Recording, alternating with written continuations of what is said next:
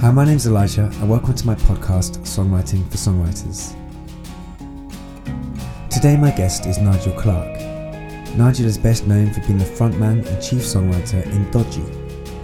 Nigel and Dodgy wrote some of the most loved and memorable songs of the 1990s, including Good Enough, Staying Out for the Summer, In a Room, If You're Thinking of Me, and many more. We sat down and spoke about Nigel's songwriting process, what it's like to be a songwriter in the music industry these days, his absolute love of creativity and songwriting, his influences, and much, much more. So please enjoy this podcast and subscribe. Thanks for being here. Today on my podcast, Songwriting for Songwriters, my special guest is Nigel Clark. How are you, Nigel? Yeah, I'm well, thank you. How are you, man? You okay? Yeah, I'm okay. It's a little bit kind of overcast in Dorset down here, but it's spring is springing, so it's Yeah. It's got such a that nice feeling. optimism in the air.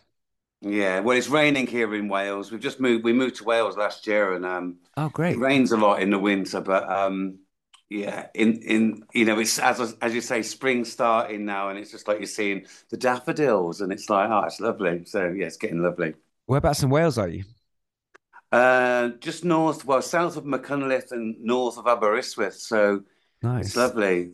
Yeah, down by Borth actually. So, but the Cambrian Mountains. Ah, So I've got beautiful one. so I've got a studio here that I'm sort of planning on doing a lot of writing and finishing. I think it's like the end of the line for my songwriting, you know. So it's kind of apt that you asked me to do this. So yeah, so it's been on my mind a lot recently.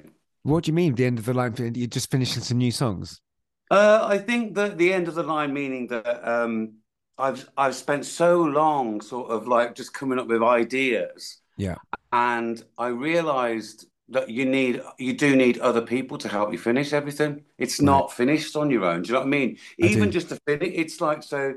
So I've learned some really, and that's why this place works for me because it's accommodation, and I can get whoever I want to work with to Yeah, come down and yeah. help me and help them. And it's like a sort of reciprocal thing, really. So that's how it's working at the moment. But I've just got so many ideas. So Oh, that's great. That's really good. I know exactly what you mean, actually, because from my point of view, when you're writing a song, you've got that initial excitement, haven't you? When it's your baby, and then yeah, you're turning it into a record, or you wonder which way it's going to go. You know, it's one thing with an acoustic guitar, isn't it? But there's that part of the birthing process of songwriting. But then when it becomes a record, it almost gets born again as a song, doesn't it? With other people yeah. involved, and Yeah, no, totally. And I think that all of that, sorry, I probably hijacked your interview straight away by going in at the deep end, but it is, moving here was almost like a songwriter's choice, for me. It yeah, was like to get out of town to sort of, not that I was in a big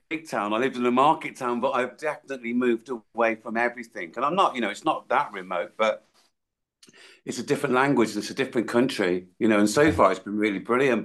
And it does feel it's been very productive as well, just being here and not having, you can just switch off from the world. And that's what you need to do when you're a songwriter, I think, I think sometimes. that's very true because I've spent the last 20 years in West Dorset, and basically in the middle of nowhere with a studio, and I'm someone who gets distracted quite easily, by cities or buzz or something. But in a way, the being in nature and seeing changing of the seasons, almost like your music in your head is soundtracking this space, and it gives you that space to think and just breathe and allow it. Yeah. Do you know what I mean? I know exactly what you mean. And I find it being by the sea, because we live by the sea now. And I've always noticed that the tide becomes the timepiece. And it's so Nice. interesting that you sort of, when you're by the sea, you sort of almost, yeah, there's day and night, but you're also quite tidal. I've got dogs, so I like to take them down to the beach. Yeah. And once you know that tide thing, yeah, it's kind of an interesting concept, but it's all about breathing and sort of, you know, and like we say, finishing is so important. It's great having. I'm like one of those people as well. I have like a million ideas, and then I move on to the next one because it's like crack.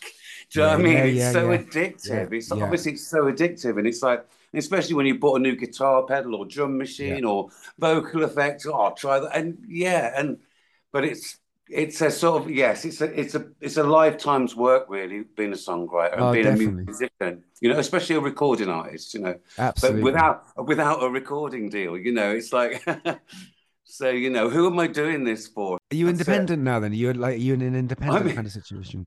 well, yeah, I would like to say I'm an independent because it's a nicer way of saying I'm unsigned. Yeah, yeah, So yeah. yeah, I'm an independent. Yeah, yeah, I have, and I released something a couple of years ago, which was a long time in the sort of making because I just lost faith in the industry. And let's say I haven't really found it back, but what I have found is the time to be able to create music and now to endeavor to like work with other people up and down the country. Yeah. Because I want to take my little van and take a little my studio out and just like get Wicked. people on the recordings. I just feel that, you know, it's and get people here because in my old studio it was like literally a basement, tiny basement room. But this room's got, you know, I've got a drum kit in here and it's, you know, it's pretty self-contained, you know. So I'm very excited about what the future brings, really. I think you've nailed something there because I've got a similar setup where I've got a space to have people in and record, and it's kind of set up to be able to create every day. And what it sounds like what you're talking about is just, you know, record deal or not, the most important thing in your life outside of your family is your artistry and your songwriting. So you've got to have that space and place to be able to just do it because that's who you are, right? That's what you. Yeah. And, you know, and the other side of it, and what I really enjoy is, you know, I mean, I really enjoy playing live. So I play solo gigs. I go out with a band. You know, I did a lot of online gigs and I do a lot of electronic music, but I haven't really sort of figured out properly how to do that live as like a experimental. So working very far from the constraints of a song as we know it structure with you know, I sit down with an acoustic guitar on a piano and work some chords out with a melody, or it's very different when you work with electronics because you have to sort of like gently coerce them into another key or something, you Yeah, know. yeah, And I find it has different, you know, like we in songwriting, you talk about the intro, the verse, the middle eight and stuff, and re-entry, you call it all these things. In dance music, they have like the filter bit and the yeah, hi-hat drop and yeah, you know the keyboard bit, and yeah, I like that, and I sort of but those are essential things you should know. But as music is, it's trying to keep someone's ear for that long, for yeah. the attention. And in a club, it's quite easy because you've got the beat and that sort of stuff. But yeah, it's trying to keep someone's ear for more than a minute, I so you agree, and keep also them interested.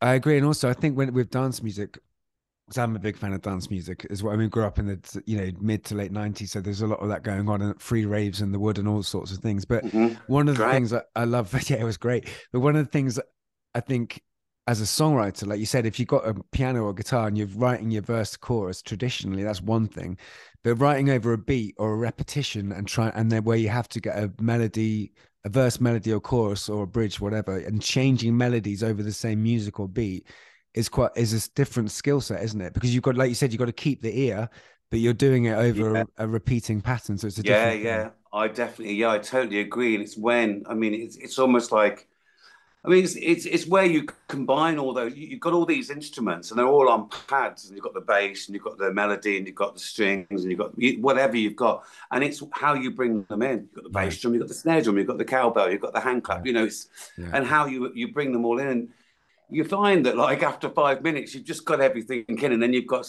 and then you like you say it's almost like a melody mantra with dance music. yeah, I yeah, sort of get yeah, a chant, a 4 line sort of yeah.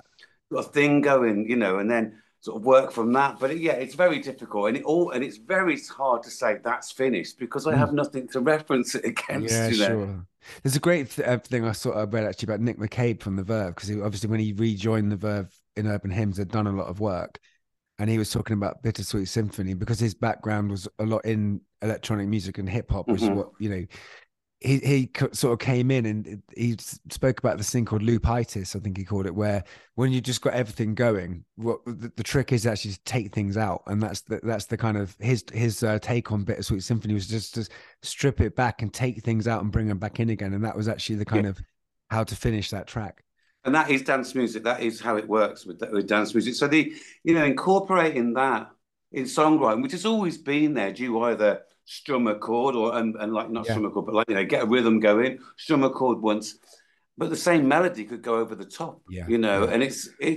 I think the hard thing for songwriters, especially ones who are independent artists like myself and who do everything for themselves, who have a studio, Yeah, it's just having that focus to finish. I play new songs live now. You know, Yeah, I haven't that I'll record, but I'll have about six different style yeah, versions of them. If I'm yeah, honest, you know, I've got, you know, I can play you songs that it starts off on the piano and it ends up with a drum machine and it's gone through a folk song and over a few days, you know what I mean? You just come down, look at the lyrics and go, oh, I see it like this, you know. yeah, yeah, And I really enjoy that journey of the song where it is tried out in many different, you know, yeah, different styles. yeah.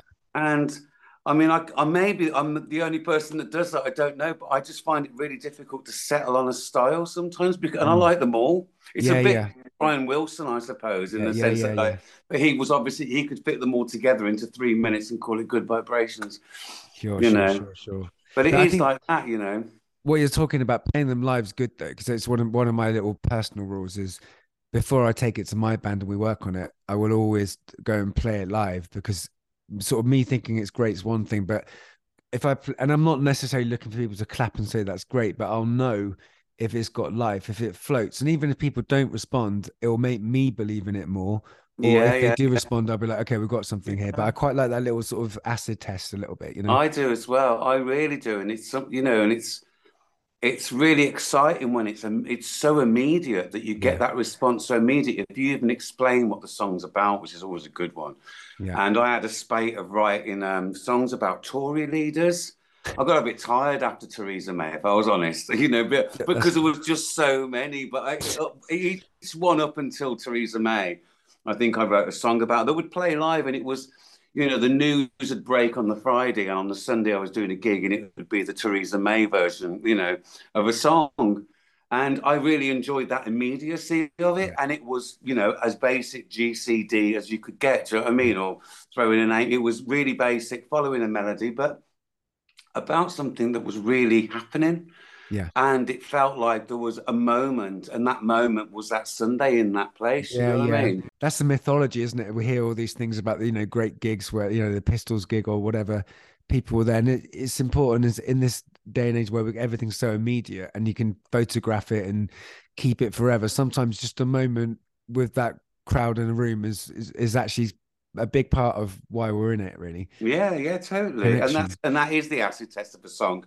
But then I would go like if I played it now, it would be well, it'd be more of a song about a historical event, which I still like because you know we mustn't forget that songwriters are really the original minstrels and troubadours and the original media Yeah, yeah, yeah, you know we used to travel around. So yeah. that's and that telling the truth is like sort of it's not wanted anymore. It's Mm. not, it's like, oh God. I always I'm so conscious of telling the truth because it sounds so bad.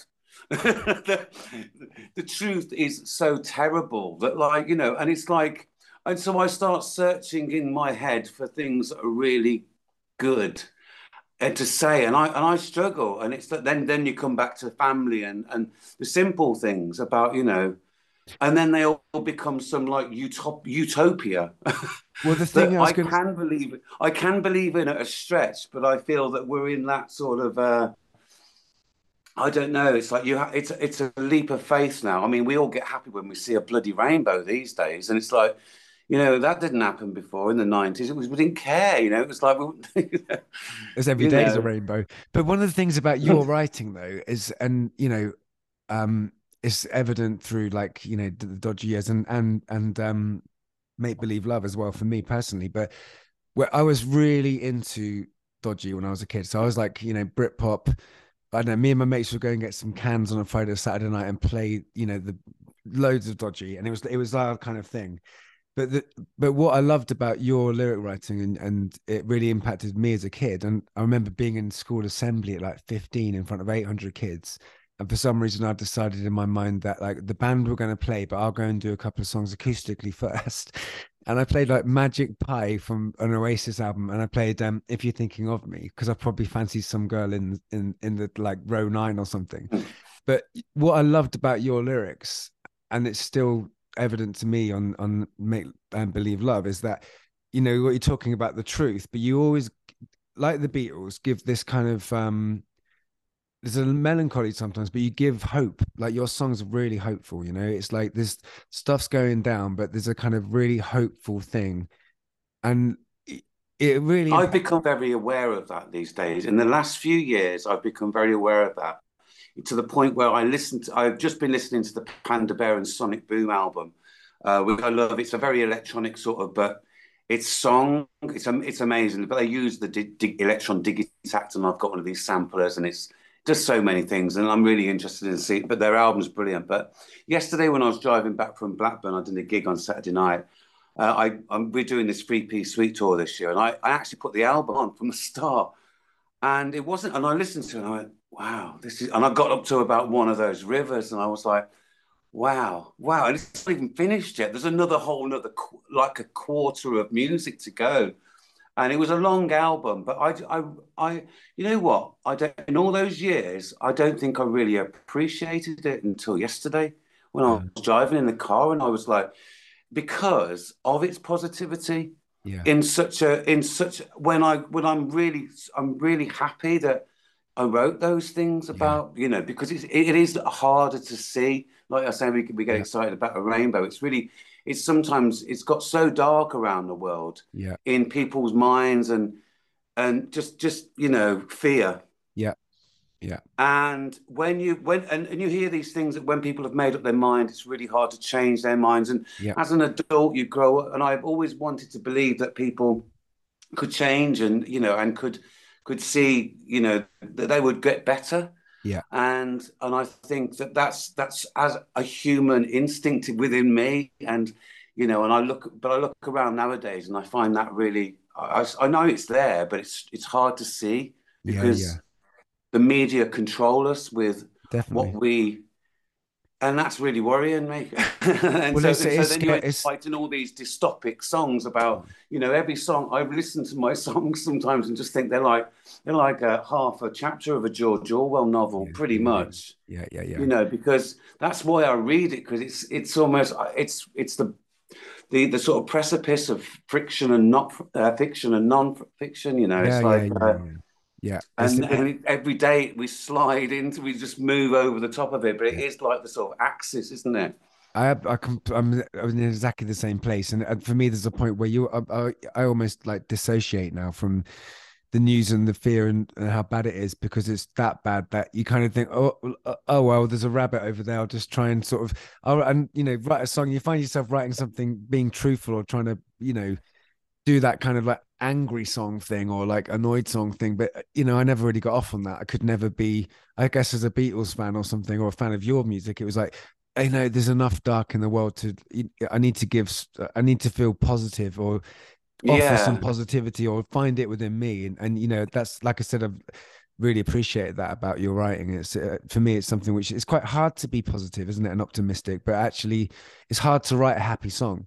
But you're It not, really is. It it really, is, but you have to twist it, but you have to. I mean, yeah, and I mean, that's what I think. I mean, and this is why I think it's really important to work with other people, because, it's not. It's with writing, it's like, what it's like when you work with people, and someone will say, "Oh, I don't like that bit." And then they haven't got another bit. You've got to come up with a solution to everything. And I yeah, think when you work with a group, sometimes you get a combined want for a resolve and a yeah, good ending. Do you know what I yeah. mean? And I think that's what comes out of bands and stuff like that. It's just a shame you don't get many bands recording these days, or we don't get the opportunity to hear them because there's too many things to choose between. Yeah, It's a very competitive world. There's so, and it's rightly so that it's competitive, but it's like, it's not, it's kind of like not, it's also, it's very difficult to get people to listen to your music. yeah, yeah, it is. You It's spend that's such a lot of time, you yeah, might be a great musician, but a shit marketeer. And it's yeah, like, yeah, yeah. like most musicians, I mean, yeah, it's hard, isn't it? Well, I mean, that's the joy of, like you said, the joy of making music, the immediacy of it, the obsession, the getting lost in it, the mystery of it is, I mean, it's just like you say, it is so addictive, and is why we're still doing it. But then the other side of it, pushing your songs like into, I guess the 90s was different, but like pushing your songs out is nowadays, because like you said, because it's saturated, and you got to know the right people, you got to pay for promotion yourself, and the budget's on that. That is the kind of And like, that is such a terribly dark, yeah, unpoliced, unfair world. yeah, You know, it's like I think most people who have ever had, who've been on this sort of product side of the music industry have PTSD. yeah, Do you know what I man, mean? for From sure. the experience of Yeah, becoming a product. And, yeah, you know, and in a way, it's like, yeah, I mean, I'm glad I'm out of that. But, you know, it was their industry. It was the music industry, owns the music industry. yeah, yeah. Um, and you know, we were just a byproduct. And I mean, you know, people know our songs, but it's very difficult nowadays to sort of, you know, to do anything at the moment, really. Especially, I mean, especially for young bands who haven't, you know, who are, you know, starting out. You know, Yeah. it'd be really difficult. This isn't punk rock, you know. This is like, I mean, maybe that will come out of it, the DIY thing, but. You know, we didn't worry about the price of electricity. Do you know what I mean? It's Really. true. It's true. It's absolutely. I mean, whilst it's easier to get a laptop and record, you're right that, yeah, I think, the conditions will, artists and musicians, especially after lockdown. And my daughter's 18, for example, and I'm fascinated to find out what that generation of 16 to 18-year-olds, their next 5 to 10 years of creativity is going to be awesome or interesting, because they're the first generation really since, I don't know, maybe the war, probably, where something has been so big and they were part of it. So to find out what they've got to say or come up with is going to be really interesting. If there's going to be a new movement, I think it's probably going to come out of what that generation have got to say, or what they invent or come up with. Yeah, yeah. I think it was we lived in this when sort of like the mods and rockers and punks and all that sort of ska rude boys, which was a brilliant time. I feel so fortunate that within the space of 4 years I could have been all of those things Yeah, and had a yeah, circle of friends, you know, yeah. the innocence of that tribalism, you know. It's nowadays we're all individuals and we all, you know, it's like that's good, but I don't think we can handle that. And so you know, do you know what I mean? Yeah, I I don't do. think we're set up to handle that. And we, you know, society needs guides and guidelines. Musicians break away from that form. We've always been like it. Do you know what I Right. mean? It's just everyone's like us now. Yeah. In a way, you know, they had the lockdown. It was like lockdown to me was I was planning to Yeah. not work for 3 months and then we had lockdown. So it was like, oh, okay, it's fine. I was doing this anyway. Yeah. Okay. Nice to So your intuition to take time off was pretty strong then. well, Um, I just know nowadays that it's, you know, there's probably no point in doing gigs between sort of November and February. Do you know what yeah, I mean? So sure. you just have to Sure. like work 8 months of the year doing your writing and then doing gigs that you Yeah. can with the band and stuff like that. But it's quite hand to mouth these days. I mean, Yeah. obviously we still receive royalties for the songs, but it's, Yeah. you know, it's you still have to work for a living. Yeah, sure. Now tell me about I've been listening for the last few days to Make Believe Love, which I love, man. It's like Oh, such a great thank you. album. And Class a Smile, what a song that is. It's like, it's that knocked me out, that song. Oh, But wicked. the kind of sound of it is that there's electronic elements you spoke about earlier. It's quite a thrilling album, isn't it? It's quite a kind of a, it's quite, it feels a bit like you're at a rave. It's got a lot of motion to it. It's got a lot of coolness and kind of colors in it, and it's really nice to hear like you work with those elements in that way on that album. It's a fascinating listen. Yeah, it's a very it was recorded just after I left Dodgy really. So Right. originally, so I shelved it in 2001 and like Oh, that right. Okay. yeah, so no, it's not present. It's like actually 20 years old. Oh, really? Yeah, yeah. So which is quite funny actually because it's sort of, you know, and I arranged the album. So I got it off the shelf during lockdown actually. As soon as we went into lockdown, I thought right, I'm in lockdown now. I'm not going to start writing a new album. I'm going to finish Make Believe Love. So I got all the masters and sort of arranged the sort of album, listened to that a few times, got the artwork together, and then just went, I'm going to put it out. And so started learning some Fantastic. of the songs to do live. And Great. it was a really brilliant little journey. And to go through those songs that I'd written, you know, post sort of Dodgy, really. That would have been made at the basis of the next Dodgy album, I suppose, you know. Fantastic. Um, but obviously with a different band, and the band were brilliant. I met them in Birmingham when I moved out of London in '99, and at the custard factory in Digbeth, and we had a studio there, and we had it for a year while I rented it, and it was good. It was really good, but then I ran out of money. Yeah. And then it all went from really being really good to reality really hitting, and going, you're not in a big band anymore. You're not getting a wage. You've got two children. You can't afford to rent somewhere and do it. And I just went, and then I went to a record company and said, "Would you put this out?" And they went, "Yeah, definitely." And it was an indie, a big indie, but it was like the reality of putting a band on tour on your own, and Sure. it was just, there was no money there was no investment, so, and that is the real crippler in this industry. So if you've Yeah. got no, which is the same, it's not woe is me, it's the same for everybody, Yeah. Yeah. apart Yeah. from It's reality. Yeah. the and so you become self-sufficient. Yeah. You become self-sufficient, and it's like, um, you're protective of your music. You can become Yeah. protective, whereas before I just want everyone to hear it, and I still want everyone to hear it, but they've got to come and see me live almost. Yeah. Yeah. Yeah. Yeah. Yeah. At the moment. So when you when did you was there a moment when you in your youth where you decided, right, I'm going to be a songwriter? Was it something you fell into, or did you make a sort of definite decision like this is my bag and I'm going for it? Yeah, it was probably there was a moment in time where I was a footballer, but I always used to get picked as the sweeper. Okay. Like the number five, the Yeah. sort of like, the tall number five. They don't really have that position anymore. No, They don't, no, it doesn't exist no, anymore. it doesn't I really. used to have a shot occasionally from about 40 yards and score in the corner, but like apart from that. And the problem is, and the good thing, you're supposed to be really good in the air if you're a sweeper. And I just didn't like heading the ball because it hurt. So, I'd had too many winters, and I knew it, yeah. And so at the same time, I can't remember. I was getting into music. And anyway, I love football. I love football. And my boss, my football captain, stopped me from playing in the final, which we played in all of them. And I just got a real sort of negativity towards the unfairness of being at school, all that. Just felt it was really childish and really unfair of them. So I sort of pretty much switched and just got right into music straight Right. away. Yeah. So Yeah. sort of, and once I got into, my brother and sister who were older than me were big into, I spent a lot of different music, really, like a lot of rock, because we lived in the Midlands, so it was Led Yeah. Zeppelin Yeah. was one. Yeah, we had like, I'm born in Headless Cross, where John Bonham was born in Okay. Redditch, so it Yeah. was like a rock sort Yeah. of Yeah. place to live.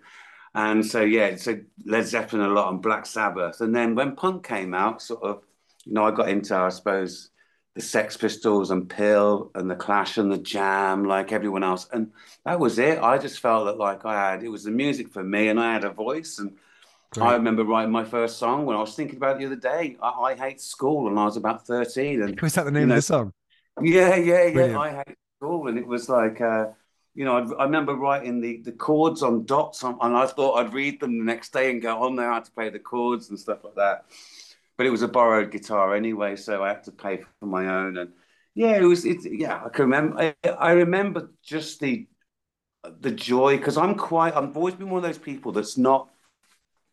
I like being on my own. Yeah. I sort of relish in the fact that I've got music. I don't feel like I'm on my own when I do I agree. music. I I've got agree. some dogs, and and Yeah. my wife works at home sometimes and works away, but I cherish those moments where I'm alone. I Yeah. mean, obviously it's not all the time. Yeah. But I get things done when I'm on my own. I Yeah. can Yeah. turn it up a bit and just get recording and not think, and sort Yeah. of, yeah. So I've been really productive. I've been really productive. That's my sort of thing, anyway. Going Awesome, back man. to make believe love, I probably went off track there a No, bit. no, at all. It's good. Any way you want to go with it is good with me. So within the Dodgy the dynamic and group, were they always like you'd take a song written to them and then you'd work it out? Was it collaborative writing, or was it generally that you wrote the song and then you flesh it out? It's definitely collaborative writing. It was definitely, I'd have, normally the idea, the initial idea, or sometimes the actual song, the whole song. It was very dependent on Three Piece Suite, which was like that was our third album in 3 years, I suppose. So I mean, we Wow. were like, oh, with the Beatles then, Yeah. like, oh, yeah, come on, we Yeah. can Yeah. do this. Yeah. But obviously not. But I think 93, 94, and 96. So yeah, in four years or something like that. But by the third album, and after a sort of pretty extensive tour of Homegrown, you're sort of, I mean, I've always had a lot of songs because I've always done this, regardless of being signed or anything. I chose to do this, and it's like I say, now I'm in a position where I can go out and do gigs and fund it. But back then, so I've just lost my track of I've lost my track of what I was thinking about. That's cool. I can't remember. Can you remind me? Yeah, just the collaboration process element of it, really. Oh, with the band. Yeah. Yeah. So obviously with Three Piece Suite. Sorry, I just went off on the tour That's thing. cool, man. With Three Piece Suite, we were living by the studio. And in Wessex in London, and we'd come in. We had in a room. I think we'd been doing that, or we hadn't been playing it live, but I'd been writing it, and that was the first one. And then I'd been sort of writing, all the ideas, but they were unfinished because you just didn't have time because you were away, and we just had a baby, Marley, and it was like, it was a busy household. But yeah, I was going home after the studio and listening to my tape in the dining room while Jackie's asleep with the baby, and like going, right, we can do this one tomorrow, and playing on my electric really quietly, and then going the next day and go, we've got this one, and it would be like, it was a lot of that sort of thing, and then going into the studio and going, I've got this idea, and then just jamming it through. If You're Thinking of Me was just a total live take. I remember recording If You're Thinking of Me. I just recorded the vocal and the guitar in one go. Great. With a click track. And I remember doing it, and I got to a point in it because I probably the first time I'd ever played it through. Wow. As an arrangement, you know what I mean? And then obviously you go, you do bits and bits, but it's probably the first time, and it's a bit like Class A Smile on Make Believe Love. I played that on piano once live. Wow. Vocal and piano, and that was it. Jesus. And then we just put everything on top. That's fantastic. So yeah, I used to try and get to that point, and I don't even play piano very well, but I can. It's the combination of singing and playing piano, and it's a combination of singing and playing an instrument. It's like sometimes we get lost, and we sort of think the thing that's accompanying the voice is more important.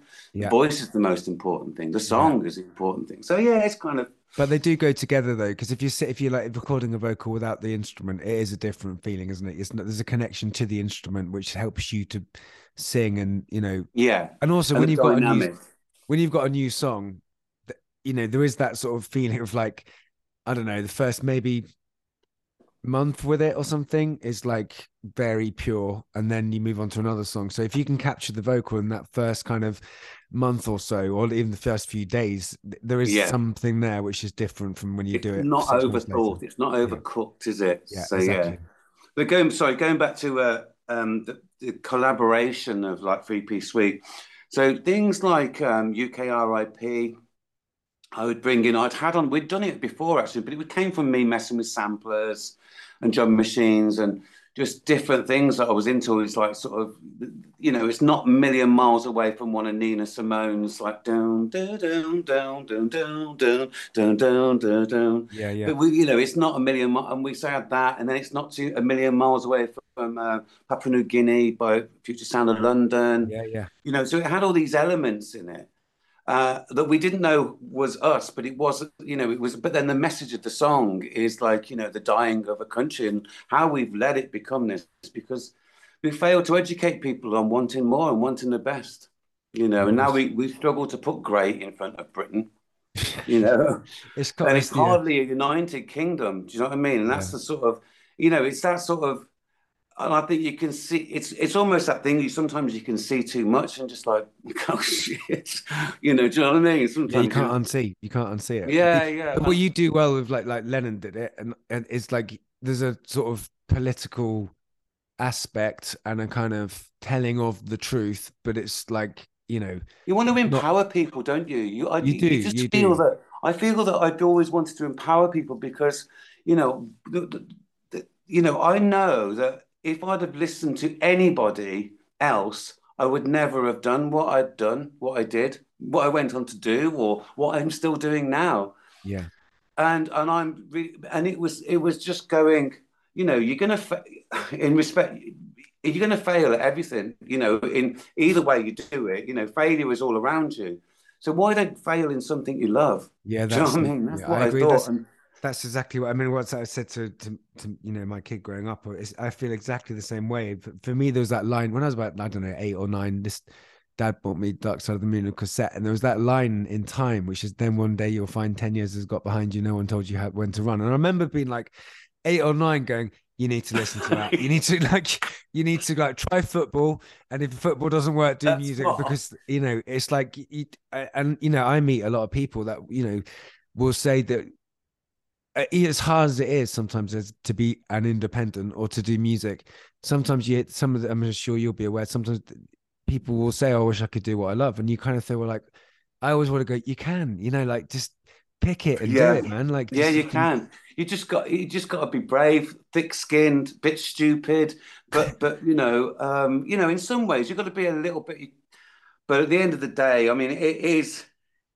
I managed 2 or 3 years, doing well in it, but it is their business, and they can make it very difficult for you, and they didn't, but the business always gets in the way. Do you know what I mean? It was unfortunate that that's became the focus, because they come in with the big bucks. Do you know what I mean? And it's like, and big, what big bucks do? They just freak everybody out, and everyone goes, No, it's true. It's almost like big bucks is anti what you should be doing. Absolutely. And that's why I liked that Beatles program, because they were all millionaires, yet they were going into the studio, because the thing is, they still had to write and finish songs.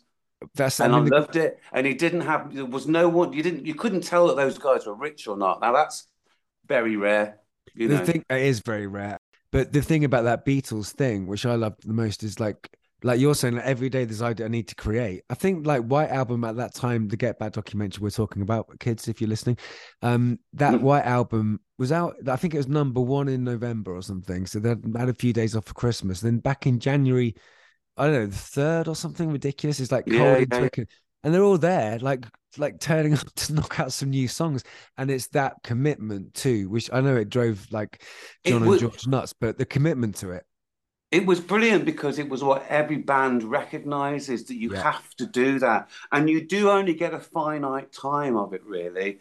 And looking back, you do. It's true. You get that bit when, you have no responsibilities, and then you possibly end up getting paid for it for a bit. But then, you get this finite time of being creative, and because, it's very difficult to get everyone together these days, because it's just, it just is, unless you've got like loads of money. And that's why you have this finite time. Bands have about 2 years, and then someone will say, the drummer's girlfriend will say, I don't want you to go because you never get any money, and this great band, this great cultural band who we're talking about, don't get to get out there and see it. It's just because there's no investment anymore, probably, in this country in that way, or something. I don't know what the answer is, and I hate not knowing what the answer is to the problems with the music industry. Well, this IBS of the system, blockage. It's a kind of combination of things, isn't it, really? I mean, I spoke to John Robb a few weeks ago, and he was hopeful, really, just saying that, in the end, it always kind of works out. And in the end, art wins. And in the end, the songwriters will write the songs. Quite a kind of fatalistic, positive approach to it. I think it's being aware of it. It's like you can talk about which is, the elephant in the room, is the fact that venues are closing. It's one of the, the Academy charged 25% on top of your merch, and just all these things that keep coming. And, it's just, and, and as an artist, I want to protect the audience. Yeah. And that's getting more difficult, it's like, protect them from, like, with this cure tickets thing, and, putting, it's just, it doesn't fill with much hope as an industry, when it's just the way the world is at the moment. And it's just like, we've got to see through it. That's why I'm really interested in my studio and being able to do performances from here. Absolutely. Doing live, in my studio. It's your castle, isn't it? That's your industry. That's you owning your industry. Yes. And that's the most important thing for you, for your happiness, mental health, and for your creativity. And that's the most important thing. Yeah, to me, it really is. I want to be able to work, Yeah. Do it. Work. I say work. It's play, isn't it? Well, it's play work. We got lucky to be able to kind of make any kind of money out of play, I suppose, which is. I know. Yeah, exactly. When you're writing a song, Nigel, and you Do you like, there's this whole idea of like the muse with songwriting, like it's a mysterious force that turns up or doesn't turn up. And do you believe in the idea of the muse, or do you think it's just plugging away at something and the idea will come, or it's craft you've learned? Do you think there's some kind of like element outside of, you know, some force which comes in, or do you think that's bollocks? Yeah, I think it's bollocks, really. Yeah. I think it's, I mean, a lot, yeah, I think it's bollocks. I think, really, yeah. I think that that they come as triggers. Sometimes you can see something and it's like, and if the emotion, if they cross your emotions and what you see or what you hear cross, you feel compelled to write something. You feel compelled to, and I write every day. Every day I'll write something. I used to just like write in the morning, just like having a coffee in my kitchen and just write reams and reams on my notepad and go, oh, some of that was quite good. And then occasionally you go back. I try and go back if I'm ever, because then I go off on music and Yeah. then I come back to the lyrics. Or sometimes I just write a song from what I've written in a notepad and just do it as a conversational piece with the bass guitar, which is quite a sort of non-dominant instrument Yeah. with your Yeah. Yeah. vocal. Yeah. Yeah. So you have different processes. Sometimes it'll just be writing words. Sometimes it'll be electronic music. Sometimes it'll be you and a guitar. You have various processes going at the same time, Yeah, day yeah. to day. And I'll loop a chorus. Sometimes I'll start a song with a chorus and have the harmonies and all that worked out. Yeah. That was Found You, actually. So Found You, I had that all on a sampler. That was we should know better. We should know. And I had it all as a three-part harmony, like the Monkeys, actually. And that Awesome. just went round. And then it went, and I was like, what's it got to go to? D. And then so I did, that was it. So I went into the studio the next day and I played him the chorus and went, and then I want to go into D. And we just went, doom, doom, doom, doom, doom, doom. Then it just, that's how you get it. It's just like you Yeah. open the door, don't you? Absolutely, man. And This that's like music. It's like, you can all hear it then, everyone, it's music's so much fun because when you all hear it, you know what it's going to go like and what it's going to be like. yeah. And I love that. I just listen. Yeah, I'm not a trained musician. I'm not a trained engineer or producer at all. It's just like the only thing I've ever done is listen, and that's what you're saying is like you just listen to other people's records and listen to the song, and it will be there and tell you where it wants to go if you kind of, Yeah. you know, I do find that there's definitely there's got to be some sort of process there because, or it's just now, I don't know why, but like I was saying, when I listened to Three Piece Suite yesterday, because so the creative when I'm creating something, you're listening and you're guiding it to its completion.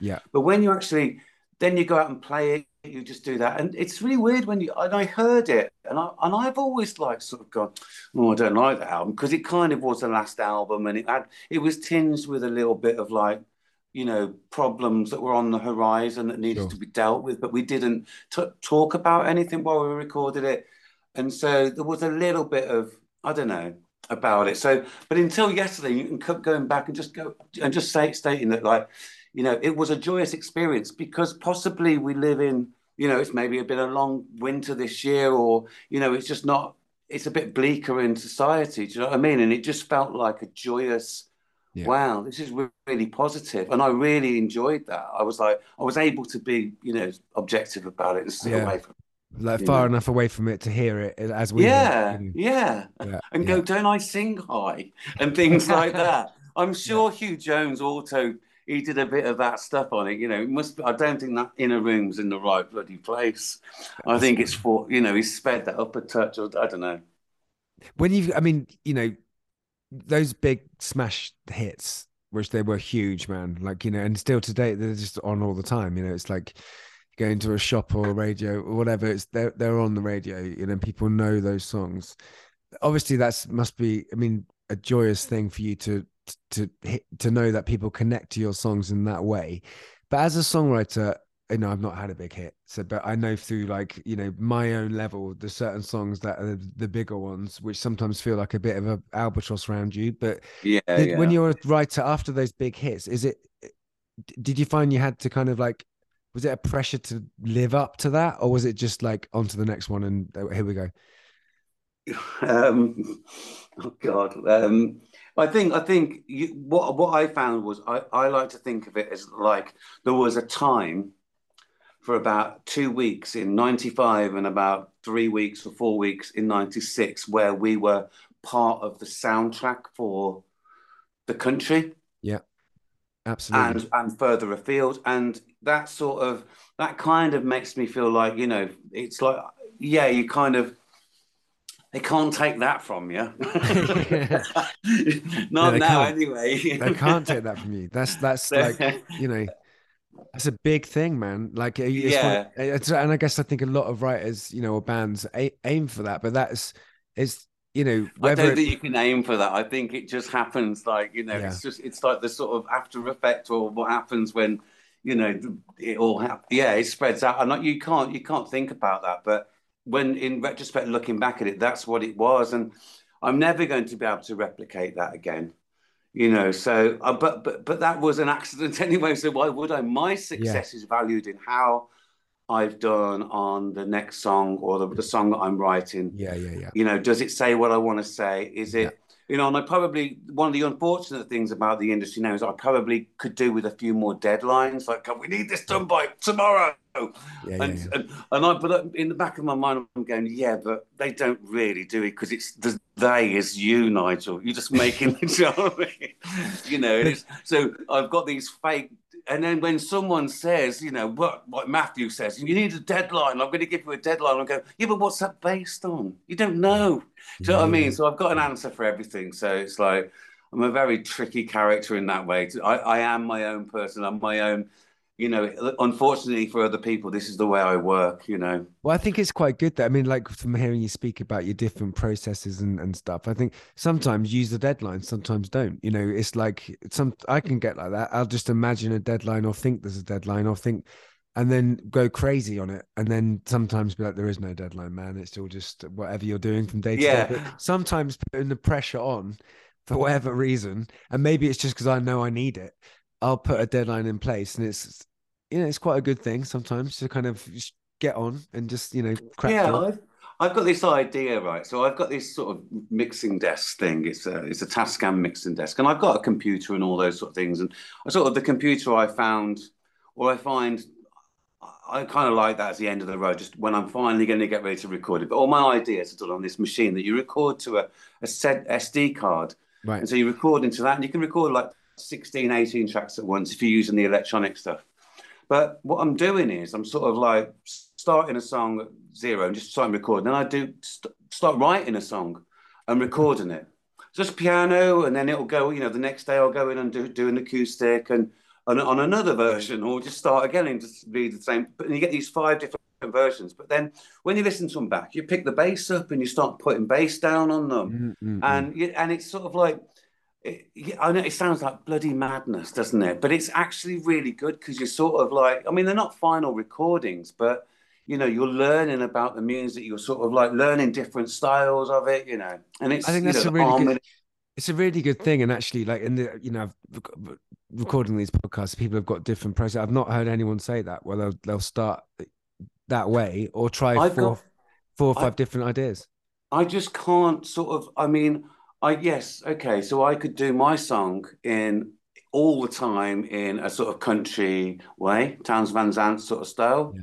I could then go, I can do it a bit more birdsy. So I could, with the feel, I could probably do a really folksy version. Do you know what I mean? Like a piano version, sort of like stripped back, and one with, and one in 3/4, why not? Or what, do you know what I mean? Yeah. But because I'm doing it on my own, I'm like, it's normally what's going to sound best on a guitar. So at the moment, I do finger picking. I'm just sort of like, that's my rolling thing now. The rolling rhythm is finger picking, and I like that. I like that. I like it a lot. I've become a really sort of like, it's become part of my playing. Someone said to me the other day, I'm going to ask you, where does your plectrum go when you finger pick?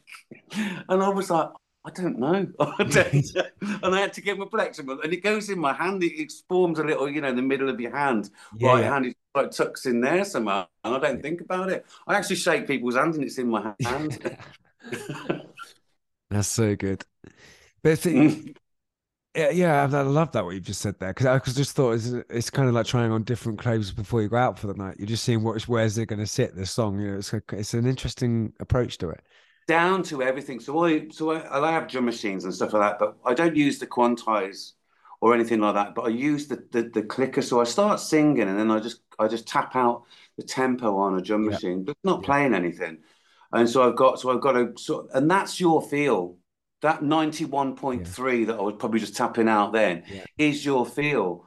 Probably a bit faster than that, but and then and it's like that, so organic, even though, and then you Yeah. put a beat on. And one of the things I've learned from doing drum machine beats and hip hop beats and stuff like that is like, yeah, the claps and the snare have got to be kind of in right on the beat, but the bass drum is free. It's like you do that wild and just sort of like put in bass drums. And I like that process with finger picking. And it's like, so that's another style. Yeah. Yeah. And Yeah. that will take a day. Do you know what I mean? But I've Yeah. got no deadline. It's like, I don't know. But I like this process. It keeps Yeah. me, why not have a song 5 times, same lyrics, different melody, different Yeah, music? yeah, I love it, man. It's like it's just like Willy Wonka, isn't it? It's just like there you go. You're just in your place doing what you do, and that's and the joy. I Yeah. mean, what's great to hear is the joy, because sometimes we all can. The industry is what it is, but what really comes through from what you're saying is the joy of creating and playing and trying things out, and you can hear it in your voice, It's and that's what it's what I love. The reason what gets me home every weekend, like yesterday, is knowing that I'll be in the studio. I've got a bit of, I'm doing the renovation project over here as well. So, but I have to sort it. So I do one day today renovation. I've done no renovations. I've taken the door off the bathroom. That's it. But I've got to get my shit sorted. I'm going to do renovations after this. But then tomorrow I've got a studio day. So I've been working with Chris Howman. We wrote some songs last great. week and we were here last week, and he's brilliant. He's a lot of fun to work with, and we've been doing it for quite a while. But it's been sort of fraught with a few things, and then we just got together and we had these songs to finish, and so we've got 2 new ones. So the idea is we're going to go out live, do gigs together, and then at Great, the end sort of build up a set of our own that nice, we man. do. So that's going to be a really nice ticket. And we did a gig recently, and we were just like, "This, it's still there. We got this. We can do Great, this." You know, great, great, great. even only if it's a lot of the gigs are in the north at the moment. I don't know why a lot of gig people go to gigs in the north. It doesn't seem there's much on down south. No one goes anywhere down south anymore. Maybe it's a summer thing. Yeah, maybe, I don't maybe. know. So are you I don't writing know. songs for, I mean, you obviously write all the time, but have you got like a solo album or Dodgy album coming up or thinking about that, or are you just playing? Do you know what? I think we're in a time where, like, we were talking about this last week, me and Chris, and we were talking about the fact that, an album's such a big commitment these days. And if we started writing an album now, it would probably take another couple of years before it came out. Yeah. And, that's a lot of Yeah. work. So what we're thinking is just doing like an EP or Yeah. 3 tracks or something like that, setting up with that and just going. But we have the motivation. The most important thing is we want to do it, so we have Yeah. that motivation, and we can do it here. So it's Yeah. just a case of finding the time now, getting together, and I'm sort of building my studio back up as like getting some decent mics, and I've got a drum kit, and just separation and a few Yeah. things like that. Because I haven't had a studio for years, but apart from my own little home studio, but Yeah. a bit different, isn't it? Like multi-cores and stuff like that. Yeah. But Yeah. got Definitely. to be Definitely. done. Got to be done. Awesome, man. So let me ask you one final question, which I ask everybody, and thank you very much for your time. I really enjoyed this. Um, if you could have written any song other than your own songs, what song would that be? I know that the answer will be different tomorrow, but like here and now, what song would you wish you could have written? I think um, I think it's quite an easy one, really, for me. I think, and I was thinking about the album yesterday, and it is probably it is my favorite album ever. It's got to be. It's Marvin Gaye, What's Going On. So I'd like Yeah, to have man. written that. That So is absolutely. It is. I heard it a few days ago. It's one of my favorite albums, and it is just like liquid, isn't it? It's just it's a journey. I remember playing it to someone and I went, "You've never heard James Jameson? You've never heard James?" And he's the guy was a bass player. "You never heard James Jameson?" And it's like, so I played What's Going On and went. And it's just and then it became the whole weekend of travel with that album yeah, yeah, because yeah, yeah, you get lost in it. It yeah, is liquid. It's like yeah, immersive. It's like you follow the bass and you submerge with it and yeah, it's and yeah, it's amazing. And then the lyrics and yeah, like I was when I was saying earlier that he captured a moment. He yeah, captured a moment and that moment is still there. Do you know what I mean? It's like a bubble. It's like a fossil with a little bubble in it. It's what's going on is going to be in there. Yeah, absolutely. And it's still like, so, like you say, it's still so relevant. That's the thing. You know, my daughter and I would listen to it, and it's as relevant now as it was, really. But I also love the fact he had to fight quite hard for that album, but you know, and sort of make Yeah, it his very vision, good and you know. stuff. Yeah. I mean, exactly. I know which is crazy, but it was so groundbreaking. And of course it was so because it was so close to the bone. Yeah. The bone of the reality that no one wanted. That's the thing, isn't it? No one wants reality. They want, you know, they want utopia, but you know, yeah, it goes back to that axis between dystopia and utopia. I mean, they're both fictional, but where's reality in between that? And I think, and I'm really intrigued by it. I was reading. I've always been a massive George Orwell fan. Yeah. And you know, I've always, you know, and I don't know if you knew that. I think it was Diamond Dogs was set out to be a George Orwell film, 1984. Yeah, I do remember hearing that. Yeah. And George Orwell's then after he was deceased, his wife or the person who owned it as estate refused him permission, so he had to change it to Diamond Dogs. But I didn't know that. But I've always found that George Orwell's position on knowing about the darkness, but also I know what, you know, I believe I know because someone's wrote a book about it, but you know someone asked him before he died if it was true, if he believed it was true at the end of 1984 that the world will be a face trodden on with a jackboot, and he said only if we let it. Yeah, there you go. I had a thing the other day that what stands between light and dark is the human, and we have free will. I saw that, and it's like that is it, you know, from music industry or like, you know, I don't know, anything we face. It's like, and also in your own head, there's light and dark, isn't there? And it's whichever side you feed, I suppose. And we fight over the few differences we have, and we don't celebrate all the similarities we have. Yeah, absolutely. Look for the similarities, not the differences. That's a way to. And this is the control the media have over the nation's, the society's psyche, isn't it? It's like, you know, I only got to see it.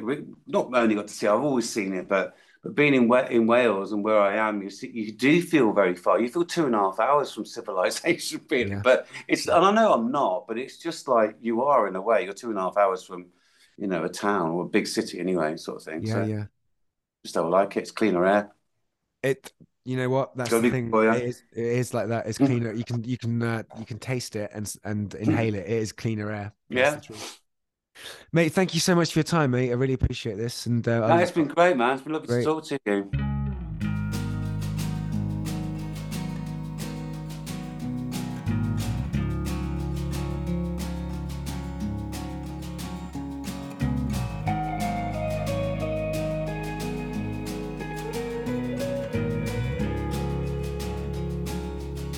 So, I mean, might have to talk to you about coming to Wales and recording the track. That'd be cool.